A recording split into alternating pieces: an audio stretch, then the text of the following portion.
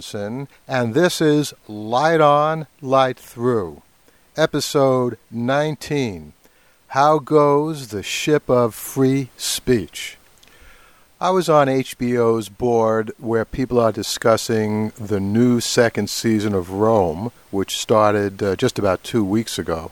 And as many of you, I'm sure, know, I love that show. I think it's one of the best shows on television.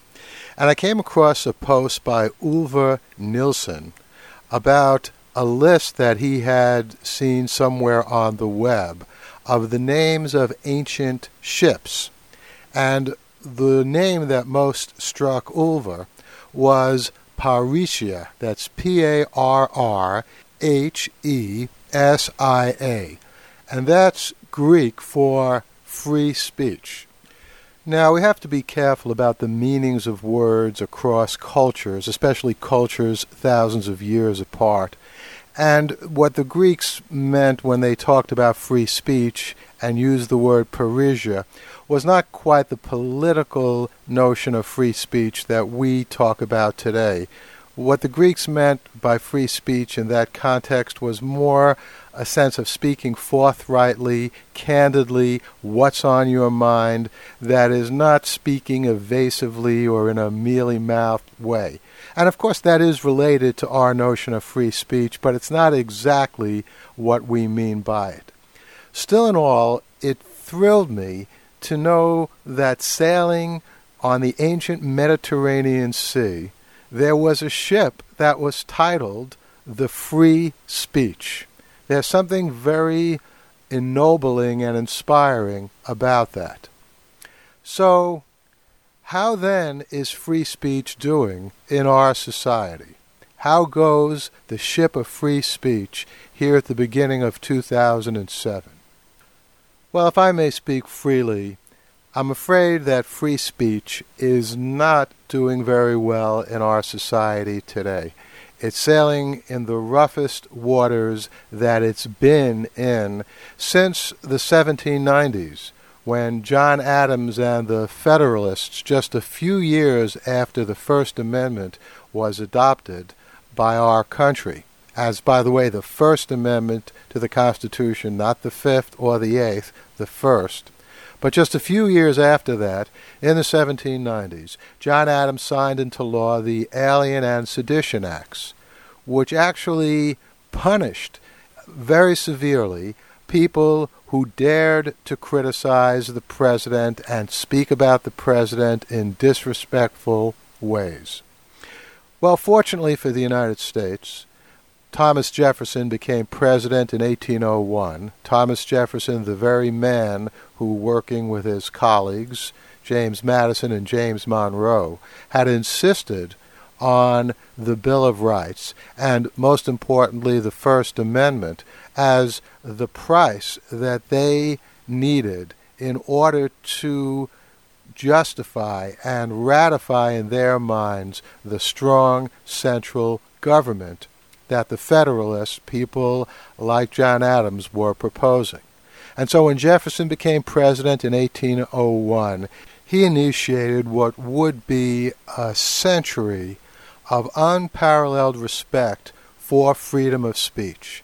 So deeply ingrained was respect for the First Amendment that even Abraham Lincoln, during the worst days of the Civil War, refrained from shutting down newspapers that were critical of what he was doing during the war. He actually twice, upon advice of his generals, did temporarily restrain some northern newspapers. But he did that for an extremely short period of time, and he quickly realized that that was not the way that a democratic society must operate. Well, unfortunately, in the 20th century, that Jeffersonian, Lincolnian tradition of freedom of speech has been and continues to be in the 21st century attacked on almost a daily basis. Now, it would take an encyclopedia to tell you all the various occasions in the 20th century in which the First Amendment was either outrightly trampled or chipped away by some kind of Supreme Court decision or act of Congress. One of the worst moments was the clear and present danger decision shortly after World War I, in which Justice Oliver Wendell Holmes wrote that it was okay to limit speech if it posed a clear and present danger. And, of course, the problem is, what is a clear and present danger? And then a few years later, the creation of the Federal Communications Commission set up an agency, which of course still exists today, whose job it is to make sure that stations broadcast, radio and television stations broadcast in the public interest. And again, depending upon how that's defined, the result could be that stations are pressured upon pain of losing their license to broadcast to provide content that is deemed acceptable in some way. Well, I think both of those things go blatantly against the First Amendment. But things really took a turn for the worse just a few years ago, and we're coming up on the anniversary of that occasion, the Super Bowl, which will be broadcast a week from this coming Sunday. That is a week from tomorrow, because I'm recording this podcast on Saturday. And as I'm sure all of you recall, Janet Jackson's breast was exposed for a split second in a dance routine that she was doing with Justin Timberlake. As she later termed it, it was a costume reveal, a costume malfunction. Well, whatever it was, it got the Federal Communications Commission and some people very upset about what was on television. Now, it later turned out that more than 50% of all the complaints that the FCC received about the Janet Jackson incident were stirred up by one group, the Parents Television Council, headed then by Brent Bozell. And there was an article about this in Media Week by Todd Shields in December 2004. I'll put a note about that in the show notes on the lightonlightthrough.com page if you'd like to read that article. But that article was published several years after the FCC began to express its serious concern about what was on television, and what started out as outrage over a split second of Janet Jackson's breast mushroomed into a series of consequences, some of them almost funny, like concern over a cartoon baby's backside, this about the Family Guy, the cartoon show on Fox, to something much more sad and serious, stations afraid to broadcast Saving Private Ryan on Veterans Day because they were concerned that the FCC might fine them because of the strong language that's used in the movie. So how goes the ship of free speech today? Well, not very good. No station was fined for broadcasting Saving Private Ryan, but many stations have been fined, and in record amounts, for other content that they presented to the American people. Now, some of the stations are fighting this in the courts, and it remains to be seen what happens with that. The FCC is pursuing these fines as vehemently as it can. It's supported by Congress, which continually passes laws that try to increase the government control of what we see and hear on television and radio. Congress wants to increase the fines. People in Congress have been talking about extending the power of the FCC so that it can dictate what we see and hear on cable television. Up until now, cable television has been relatively free of this kind of FCC control because it does not obviously broadcast over a public airwave. It comes to us through cables. But the situation in many respects is grim. The Supreme Court has yet to rule on any of these things, but based on its past decisions, and given the fact that we now have a increasing Republican majority on the Supreme Court, there's no reason to think that the Supreme Court will reverse this trend, although I guess anything, of course, is possible. So how goes the ship of free speech in January 2007? Well, it's in dangerous waters indeed. There is one bright spot about all of this, however, which I should mention to you. And you're now listening to this podcast. You've no doubt listened to other podcasts. The revolution in podcasting, and of course this goes beyond just strictly speaking podcasts. It also pertains to videocast, other ways of talking, other ways, that is, than talking over media like radio and television that are regulated by the FCC. The development of these new alternative forms, I think, is one of the most promising developments since the passage of the First Amendment itself way, way, way back in the early 1790s.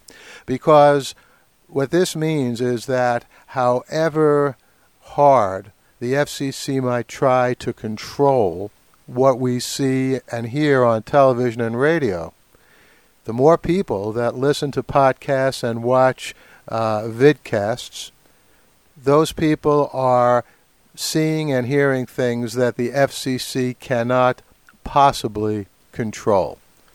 So, once again, as we've seen more than once in history, technology may be coming to our rescue.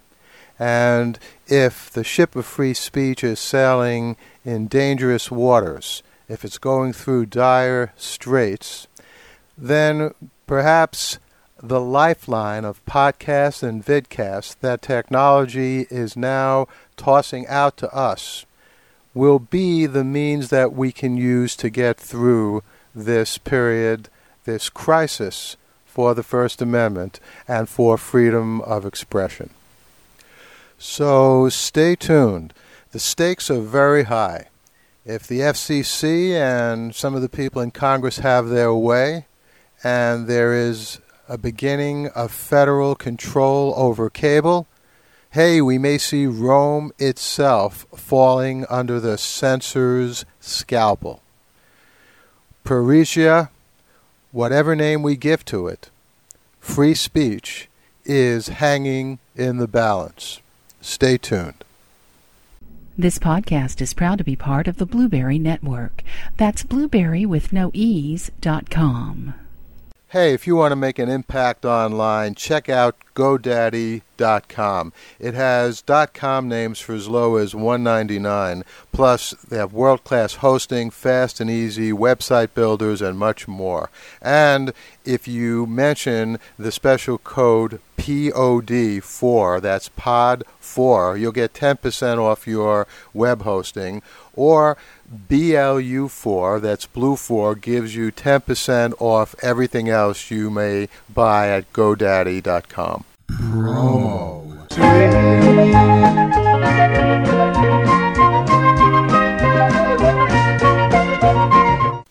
Okay, and let me tell you about some of the things you just heard and some of the things you will hear in about a minute. First, thanks again, Patsy Terrell, for telling us about Blueberry.com. We are indeed proud to be part of the Blueberry community. It's more than a network, it's a community. And you also heard me do a little ad for GoDaddy.com. And, you know, ads on podcasts are controversial in some quarters. I'm an unabashed capitalist, and I'm happy to have ads for Light On, Light Through. You can rest assured, though, as my listeners, that I will never put an ad on this podcast or do an ad for anything that I don't personally believe in and endorse. And I use GoDaddy.com, and if you're a podcaster, a blogger, it really is an excellent system, so I do highly recommend it. Now, let me tell you about some of the promos that you're going to hear. First, you'll hear MikeThinks.com. Once again, I can't say too much about his show. It's just a really superb show that every show, and it's twice a week, it covers some of the highlights in new tech developments and how they relate to people. So I highly recommend that. You'll hear a promo for Sean Farrell's podcast, Adventures in Sci-Fi Publishing. But let me also mention, I'm not sure if I've mentioned this previously, that Sean is working on a patio book of The Silk Code, which is my first science fiction novel. And I just heard the first chapter actually a few minutes ago that Sean completed. And it sounds great. So I'll be putting up notes on lightonlightthrough.com about how you can go hear the patio book once it's up, and I'll be mentioning it again on these podcasts. But I think you're going to be in for a real treat because Sean gives it a really nice reading. And hey, Nate and Carlos, podcastpendulum.com. You'll hear a promo for that show, and guess what? They interviewed me about a week ago, and if you like to hear me talk and you can't get enough of it, right after you finish listening to this episode of Light On, Light Through, go over to Podcast Pendulum, and you'll hear the interview that Nate and Carlos conducted with me this past Sunday. And you're also going to hear a promo that my good friend T. Morris supplied. And I won't tell you anything more about it. You'll hear it at the end of this podcast suite. But let me mention that I will be making a guest appearance in that patio book that T. Morris is talking about. So listen, as always, it's been great talking to you. Thanks for listening. I'll be back again next week with another episode of Light On, Light Through. In the meantime, sit back, relax, enjoy.